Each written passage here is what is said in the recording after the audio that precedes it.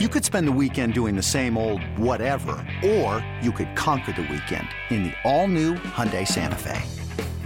Visit HyundaiUSA.com for more details. Hyundai, there's joy in every journey. This episode is brought to you by Atlassian. Atlassian software like Jira, Confluence, and Trello help power global collaboration for all teams so they can accomplish everything that's impossible alone. Because individually we're great, but together we're so much better. Learn how to unleash the potential of your team at Atlassian.com. Atlassian.com. Atlassian. Tap the banner or visit this episode's page to learn more. It's only a kick, a jump, a block. It's only a serve. It's only a tackle, a run. It's only for the fans. After all, it's only pressure. You got this. Adidas.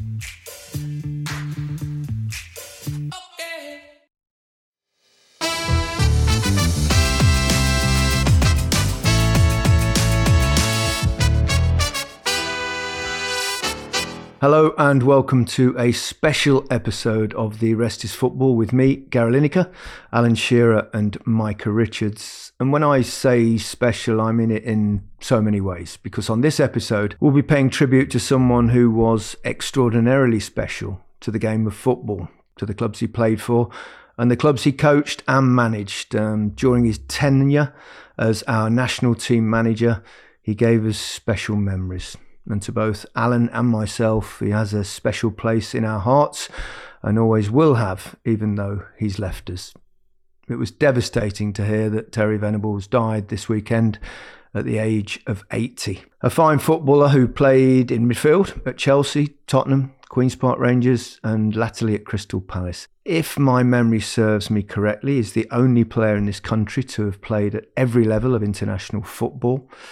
England schoolboy, England youth, England amateur, England under-23s, Football League 11 and England. He was a gifted, intelligent footballer, but it was his coaching and managerial career which he truly excelled at. Starting at Crystal Palace, he then went to QPR, and such was his brilliance, one of the giants of football came calling. In Barcelona, the fans were, well, I think it's safe to say, somewhat bemused. They were incredulous. They didn't really know who he was, asking questions like, who is this English guy? They soon found out. He played a high-pressing game, long before the likes of Klopp, Guardiola, et al. They stormed to the La Liga title, smashing Real Madrid in the Bernabeu en route. He earned the nickname that always stuck, El Tel. The following season, he took them to the final of the European Cup, where they faced Steaua Bucharest. It would have been Barcelona's first ever European Cup triumph, but it all went wrong. Barca's finest froze and missed every penalty in the shootout after a goalless draw. I signed for him shortly after that and came to a city in mourning, but distraught as Terry was, you wouldn't have known. For someone that played for some of the game's greatest coaches, I can honestly say that I think he was the best. He was thoughtful, innovative and brave. We missed out narrowly for the title, and 4 games into the following season, he was ludicrously fired. Patience is not a virtue at clubs like Barcelona. It was a sad farewell, but we were to meet again when he signed me for Spurs. We had some great times, including my favourite ever moment in football, winning the FA Cup, which included a tactical master plan on the way against Arsenal in the first ever FA Cup semi-final to be played at Wembley. He went on, of course, to manage England and took them so close to glory in Euro 96 with Alan and co. And after finishing his coaching career, we were to work together again, both for the BBC and latterly Al Jazeera's Champions League coverage, where I first started to notice something of a decline in his well-being. So many wonderful football memories, but El Tel was never one to stick to football. He was a fascinating man who delved into business, wrote books and had numerous interests. He was fascinating, he was charming, he was tough, he was witty, he was charismatic. He was Terry, and every player loved him. It's a very, very sad day, Alan. Yeah, incredibly sad. I mean, it's getting emotional listening to you reading off his achievements and how great he was. And I know we use that word great many times, but Terry really was great. He really was special. what made him special is because he belonged in football. He belonged to everyone, because with all the huge names that played for him over the last, 5 or 6 hours, I've been sat reading and listening to so many people speak about him, and everyone, bar none, is just saying how great he was and how nice he was, how special he was, how ahead of his time he was. And that's the big thing for me is that we go on, and rightly so, about Pep and about Klopp, we went on about Wenger and about all these great coaches. But Terry had all of that. Terry had a plan and another plan.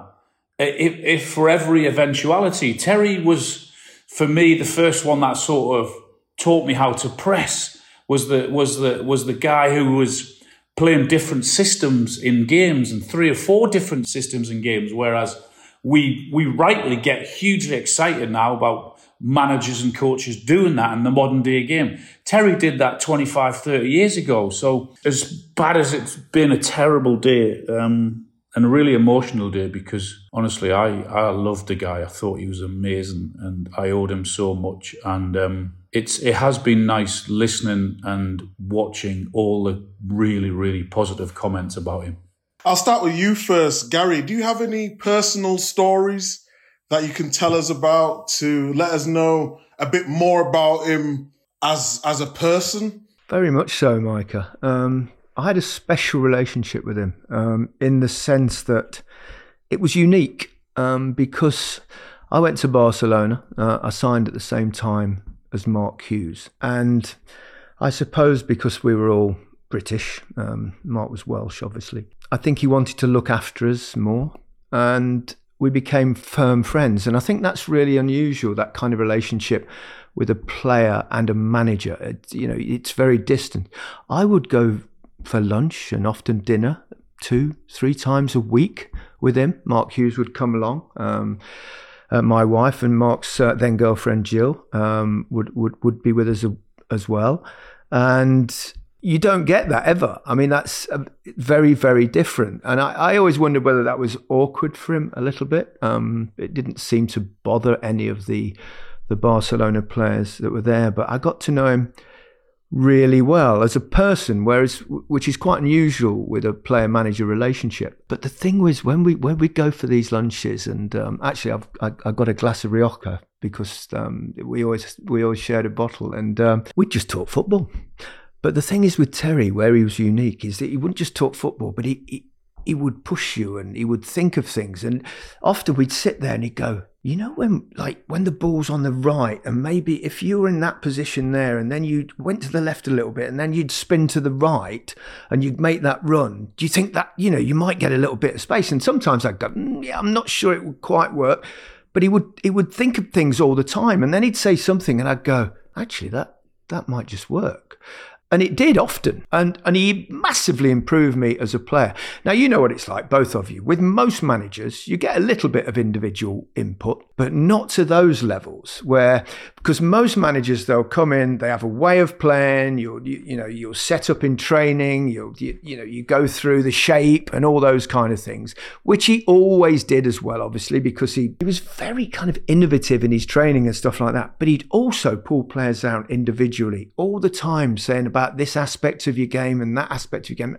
And I think that was unique certainly amongst the managers that I played in, but probably helped a little bit by the friendship that we built. Now, when I later signed for him at Tottenham, it was slightly different. I don't think that would have gone down too well. I'd love to know what the Barcelona players thought at the time, and how much they knew about how close we were. But I mean, he would try things in training. For example, he suddenly had this idea halfway through the season. He said, what would happen if when we're defending corners, why don't we leave just 3 defenders in the box and push everyone else up? And we were all going, you what? Really? He said, well, what would they do? What would they do? Would they still put loads of players over, or would they then shift everybody back and defend? So we spent a week doing this in training. And in the end, he decided against it because it was too dangerous, because you'd end up 4 against 3 in the box, and that's a bit of a threat at corners.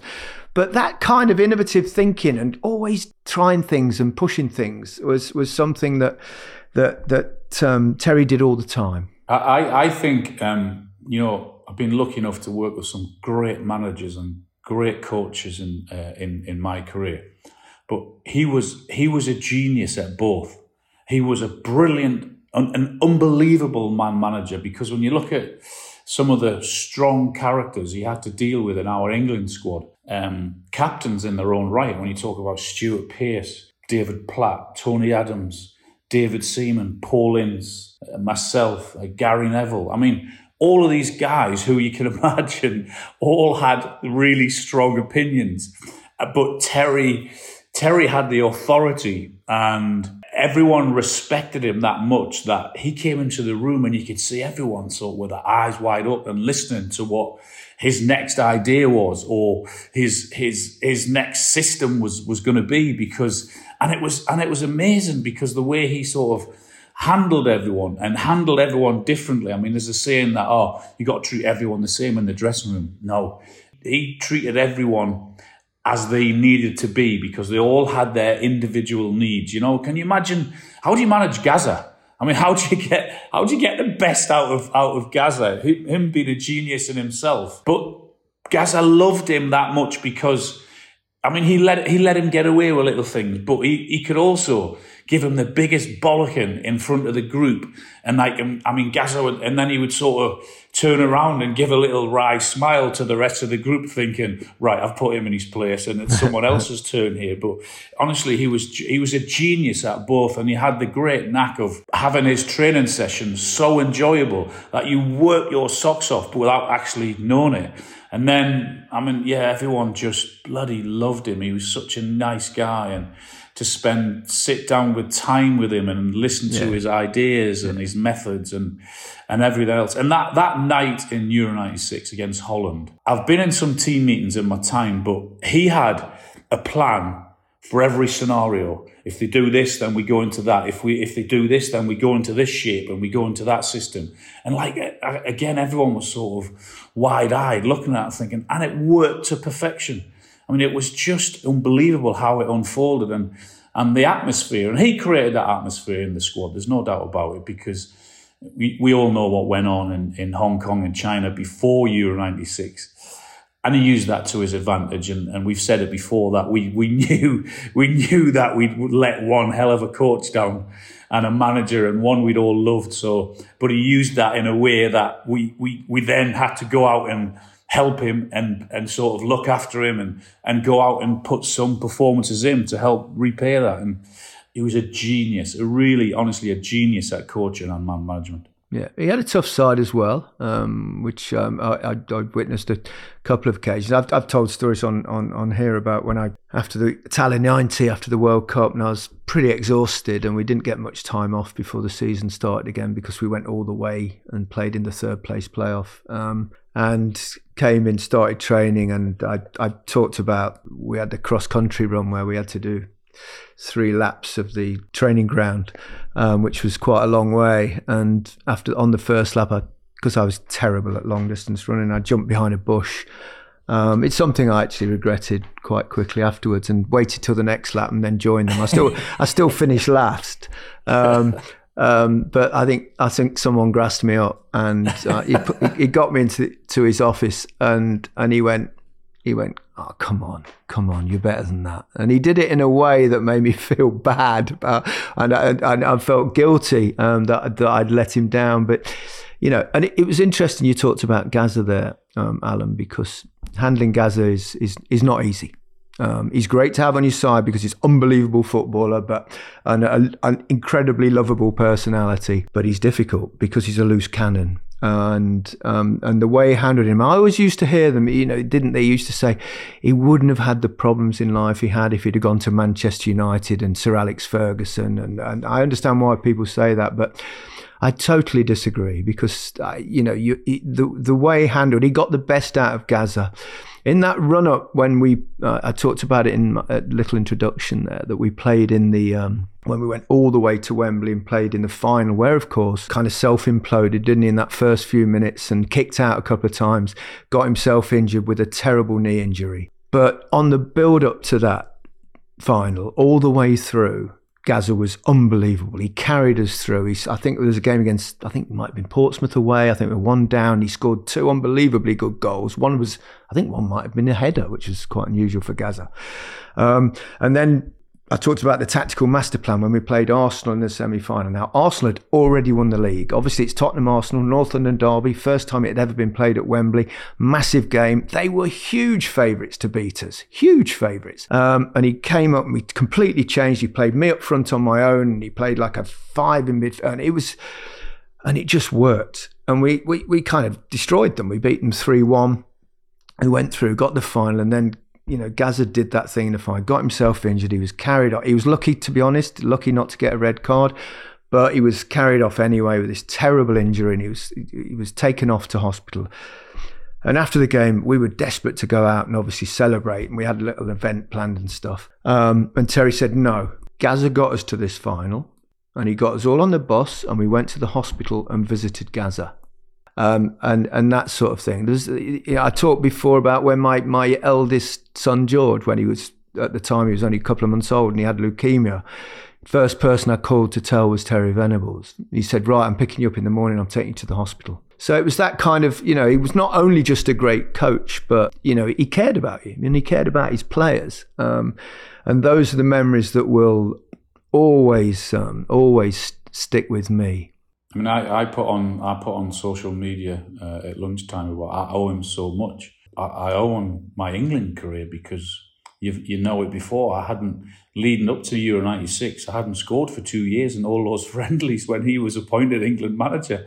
I mean, I went to interview him many years back in Spain at his hotel in Spain, and that was one of the first things I said. I said to him about me not scoring for 2 years. And he said, "Yeah, tell me about it. I remember it really well." But what was it? What was he saying to you at that time, though, Alan? Because you talk about years later.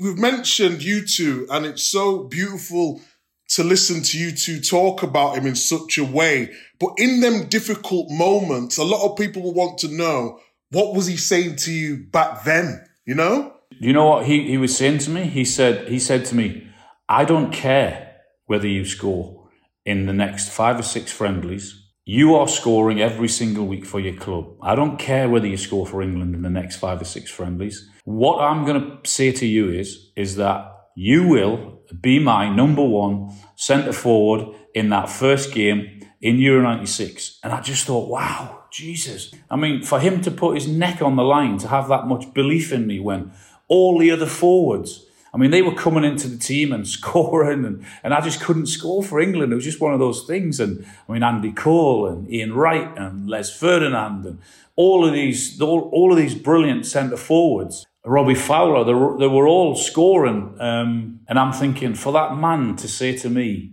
"Yeah, you will be my number 1 centre forward in the first game. Then the rest is up to you." And I just looked at him. I thought, I cannot let you down. I mean, for him to have that much belief in me, I just thought, wow, he's got that much belief in me, and he feels that strongly that I'm going to go in and do the business for him, when it would have been so easy for him to say, "No, you know what? I've got other forwards and I'm going to give them an opportunity," etc. And then, what happened after that? I scored in the first game, and then it got better from then on. So that's what I meant when I mean I owe him, because I think another manager might have said, "You know what? Someone else's turn." And then if they had I don't know what would have happened after that. I must say, this one, it did hit me quite hard. I mean, you get, as you get older, people that you've played with or people that you've played under, sadly die. I mean, I was thinking today, I think of all the managers that I played for, I think there's only one that's still alive, and that's Gordon Milne, who managed me at Leicester. It's, Jock Wallace, he's gone, who was really great for me. Then Howard Kendall at Everton, who meant a lot, even though I was only there a year. And obviously Terry Venables at 2 different clubs, and even with England, Bobby Robson, sadly, who's just a wonderful human being, and Graham Taylor. So, but I must say, I suppose because of that unusual personal connection, with Terry. I found it difficult this morning. I was really upset, and I did a live thing on BBC News, and I was really struggling actually at certain times. I hadn't seen him because I think he was kind of protected a little bit over the last few years. I think I had lunch with him about probably 5 years ago with a couple of friends, and we reminisced, and he was in great form. But it is a tough one. We'll talk a little bit more about him, but let's take a short break. Hey, it's Kaylee Cuoco for Priceline. Ready to go to your happy place for a happy price? Well, why didn't you say so? Just download the Priceline app right now and save up to 60% on hotels. So whether it's Cousin Kevin's Kazoo Concert in Kansas City, go Kevin, or Becky's Bachelorette Bash in Bermuda, you never have to miss a trip ever again. So download the Priceline app today. Your savings are waiting. Go to your happy place for a happy price. Go to your happy price, Priceline. Spring is a time of renewal, so why not refresh your home with a little help from Blinds.com?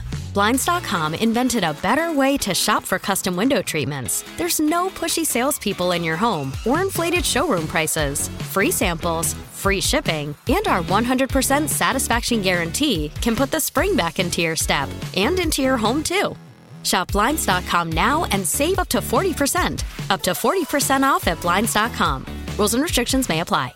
A lot can happen in the next 3 years. Like a chatbot may be your new best friend. But what won't change? Needing health insurance. United Healthcare Tri-Term Medical Plans are available for these changing times. Underwritten by Golden Rule Insurance Company, they offer budget-friendly, flexible coverage for people who are in between jobs or missed open enrollment. The plans last nearly 3 years in some states, with access to a nationwide network of doctors and hospitals. So for whatever tomorrow brings, United Healthcare Tri-Term Medical Plans may be for you. Learn more at uh1.com.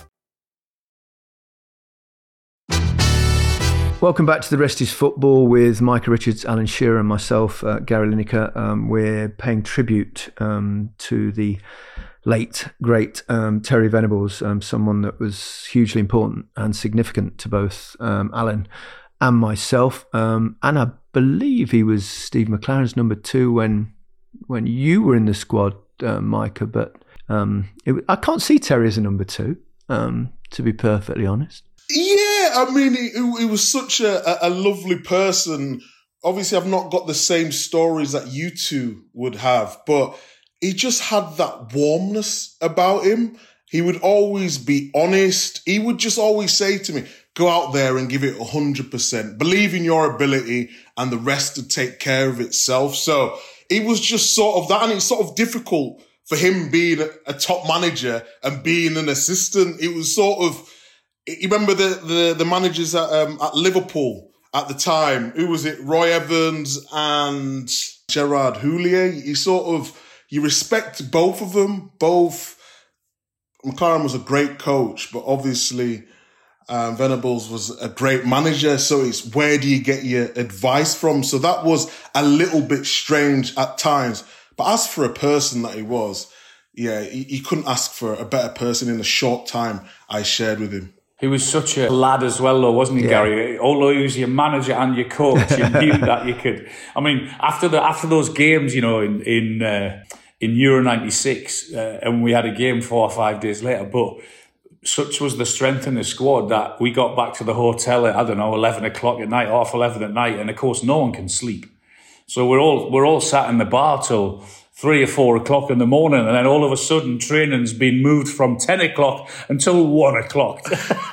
And Terry was there with us, you know, he'd sat and have a glass of wine with us, and we'd all end up having a sing-song, and he was all part of it. And that's why we all sort of loved him, because he wasn't aloof, but we all knew how far we could push him. And he had his limit, you know, and I think that's the great sign of a manager, just been that respected and that liked, but also being able to step away and be as serious if you wanted to be. He was like a cheeky Cockney as well, wasn't he? But he actually loved to sing song, didn't he?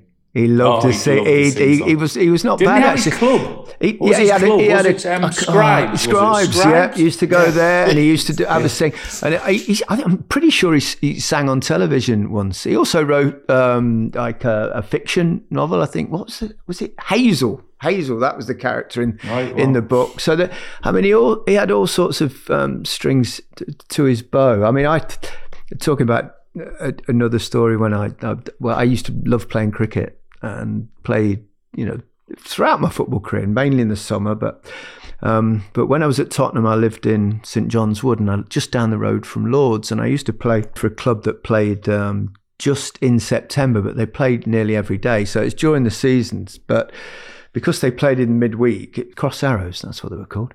And I used to play on the nursery ground at Lords. And I used to go, and I was a batsman. And I keep wicket as well, but I didn't keep wicket during the season because it's obviously quite strenuous. But I played in this game, we batted, and then they were chasing the runs down. But it was one of those games that was going to peter out into a draw. No one was going to win it. And the captain of the side says, "Gary, why don't you have a bowl?" And I went, "No, I don't bowl, never bowl," right? So he went, "Oh, go on, have a bit of fun." And they talked me into it. And I ran in and I bowled about 3 balls. And then the 4th ball, I lifted up my side, bowled.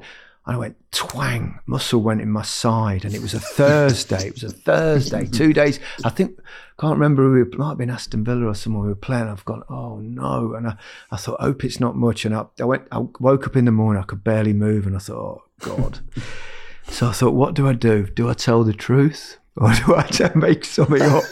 And I thought, I can't lie to Terry. I can't lie to Terry Venables. And I came in the morning, I went in his office and I went, "Terry, got a problem. What is it?" I said, I've hurt my side. I just my muscle, it's like really, I don't know. And he went, "How did you do it?" I went, I was playing cricket and I was bowling. He says, "You were what?" I said, "Yeah, I was." Yeah. And he went, "That's it. You and your cricket." He said, "That's it. No more cricket. You're never playing again. That's it. Finished." I went, "No, come on." I said, "What about if I never bowl again?" And Terry being Terry, he went, all right, go on then. He said, "But make sure you play on Saturday." and I kind of got through the game and played it, and it was that kind of magic kind of formula that he had that made you want to run through a brick wall for him. He was too strong for the FA, wasn't he? Because I mean, there's no way a man of his ability and his coaching nous and everything else that he came with and brought to the table for England, which is why it was so devastating as well. After the semi-final in Euro '96. It was like, it was really tough to take because we all knew how great he was and no one wanted him to leave. And I know Glenn Hoddle came in and Glenn was a brilliant coach as well, in my opinion. But Terry was it was very, very, very special. Yeah, the thing about, if you look back at Terry Venables' career, and he's obviously it was amazing, particularly as a manager. But if you look at it, there's 2 penalty shootouts. And the difference between him being regarded, I think, across the board as being a great, if he'd have won those 2, one would have been Barcelona's first ever, imagine that, first ever European Cup / Champions League win, and England in the Euros. And I'm pretty sure pretty confident you would have won the final. Czech Republic, wasn't it, that Germany beat in the final? I'm pretty sure he would have won the 2. And I know, and I've had conversations with him that those were the things that he'd looked back on and thought, if only, and it would have made such a massive difference. Just those kind of fractions, isn't it? I said that to him when I was with him in Spain a few years back when I interviewed him. I said, if we had won that tour, it would have been Sir Terry Venables. He went, "Oh, stop it, don't start." Sir Eltel, yeah. Yeah, genius, absolute genius. I remember when at Barcelona he could because obviously his Spanish actually was pretty good. It was pretty good. But he always felt more comfortable in his big team talks during the training sessions. But he always had a translator called Graham Turner, because of the way Spanish is pronounced. They used to call him Graham, who was a brilliant interpreter. He could do Catalan, he could do Spanish, and he was brilliant. And sometimes in the team meetings, I could see Terry would deliver kind of, I don't know, a minute of tactics and this and that and the other. And then Graham would start and he would do it word for word. I mean, I'd studied it hard, Spanish, and I was thinking, God, he's good. And every single time you could see that after about 30 seconds, he was going, come on, Graham, come on, Graham, get on with it. It's like, because he just wanted to get over his point of view, and that translation thing just frustrated him. But he was massively respected as a coach by the Barcelona players. He was much loved in that city as well for what he did. And that first season when he came in, I can't remember whether it was like 3, 4 or 5-0 they won in the Bernabeu. They definitely gave them a good tonking. It was before I arrived, but they walked the league that first season. And then we suffered a couple of really serious injuries to two of the best players. One, I think, had finished his career.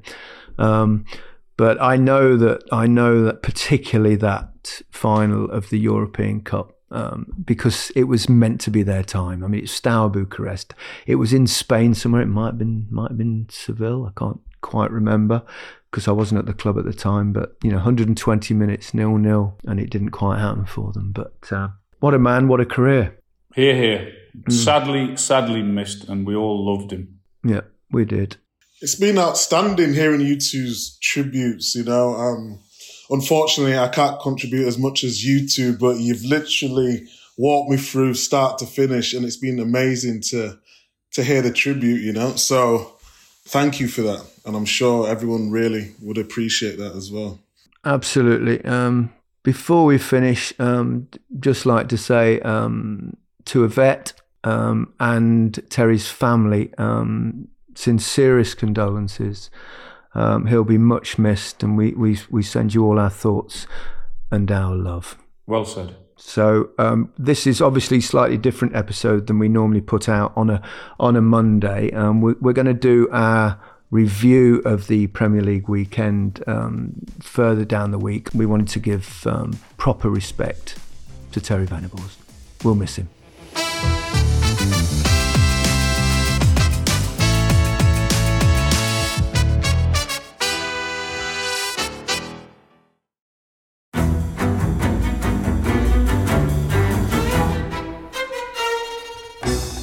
I'm Anthony Scaramucci, former White House Director of Communications and Wall Street financier. And I'm Katty Kay, US Special Correspondent for BBC Studios. I've been covering American politics for almost 3 decades. Welcome to The Rest is Politics US, brought to you by Goalhanger. Go on, tell us, were those donations you made, like Obama in 2008, was that idealism? Were you hoping to get something out of these campaigns that would serve your own business interests, for example? So I think this will either make this podcast incredibly successful, Katty, or people will be horrified and they'll shut it off right now because I'm going to be very real with you. The Obama donation, I had gone to law school with President Obama. We were not classmates. I was a few years ahead of him. It was 2007. He was then Senator Obama. I had a check in my breast pocket. I went over to the senator. I said, Senator, you and I didn't really know each other in law school, but I'm about to hand you a big check. Can I lie to my friends and tell them that you and I knew each other in law school?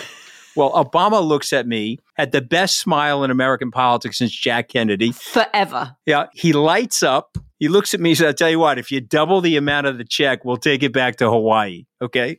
And I looked at him. I said, you're done. I had another check in my pocket. I ripped it up. I doubled the amount of the check. And I'm going to tell you right now, I've been to more White House Christmas parties during the Obama administration than the Trump administration. In this pivotal year for the United States, democracy, and world affairs, Britain's biggest podcast, The Rest is Politics, is launching stateside. Uncovering secrets from inside the Biden and Trump inner circles and how they shape the world's most important economy, but also the global economy too. New episodes are released every Friday morning. Just search The Rest is Politics US wherever you get your podcasts.